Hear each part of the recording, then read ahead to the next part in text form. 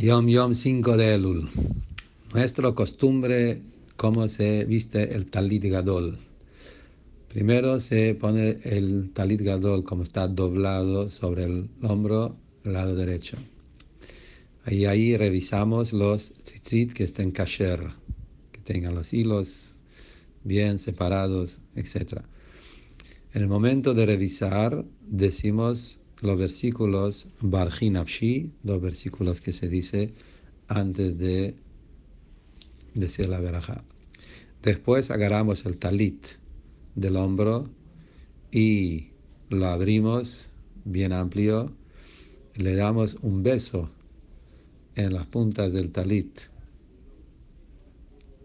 y después lo damos vuelta para atrás y cuando empezamos a poner el talit sobre el cuerpo, empezamos la bendición, la verajá, leitatef betzitzit.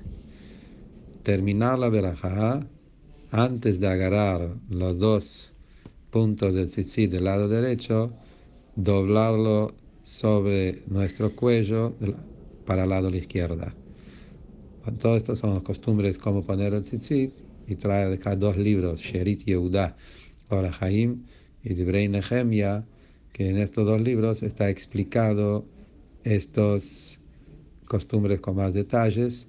Son libros del primero, Sherit Yehuda, es un libro del hermano del Alter Rebbe, Rabbi Yehuda Leib.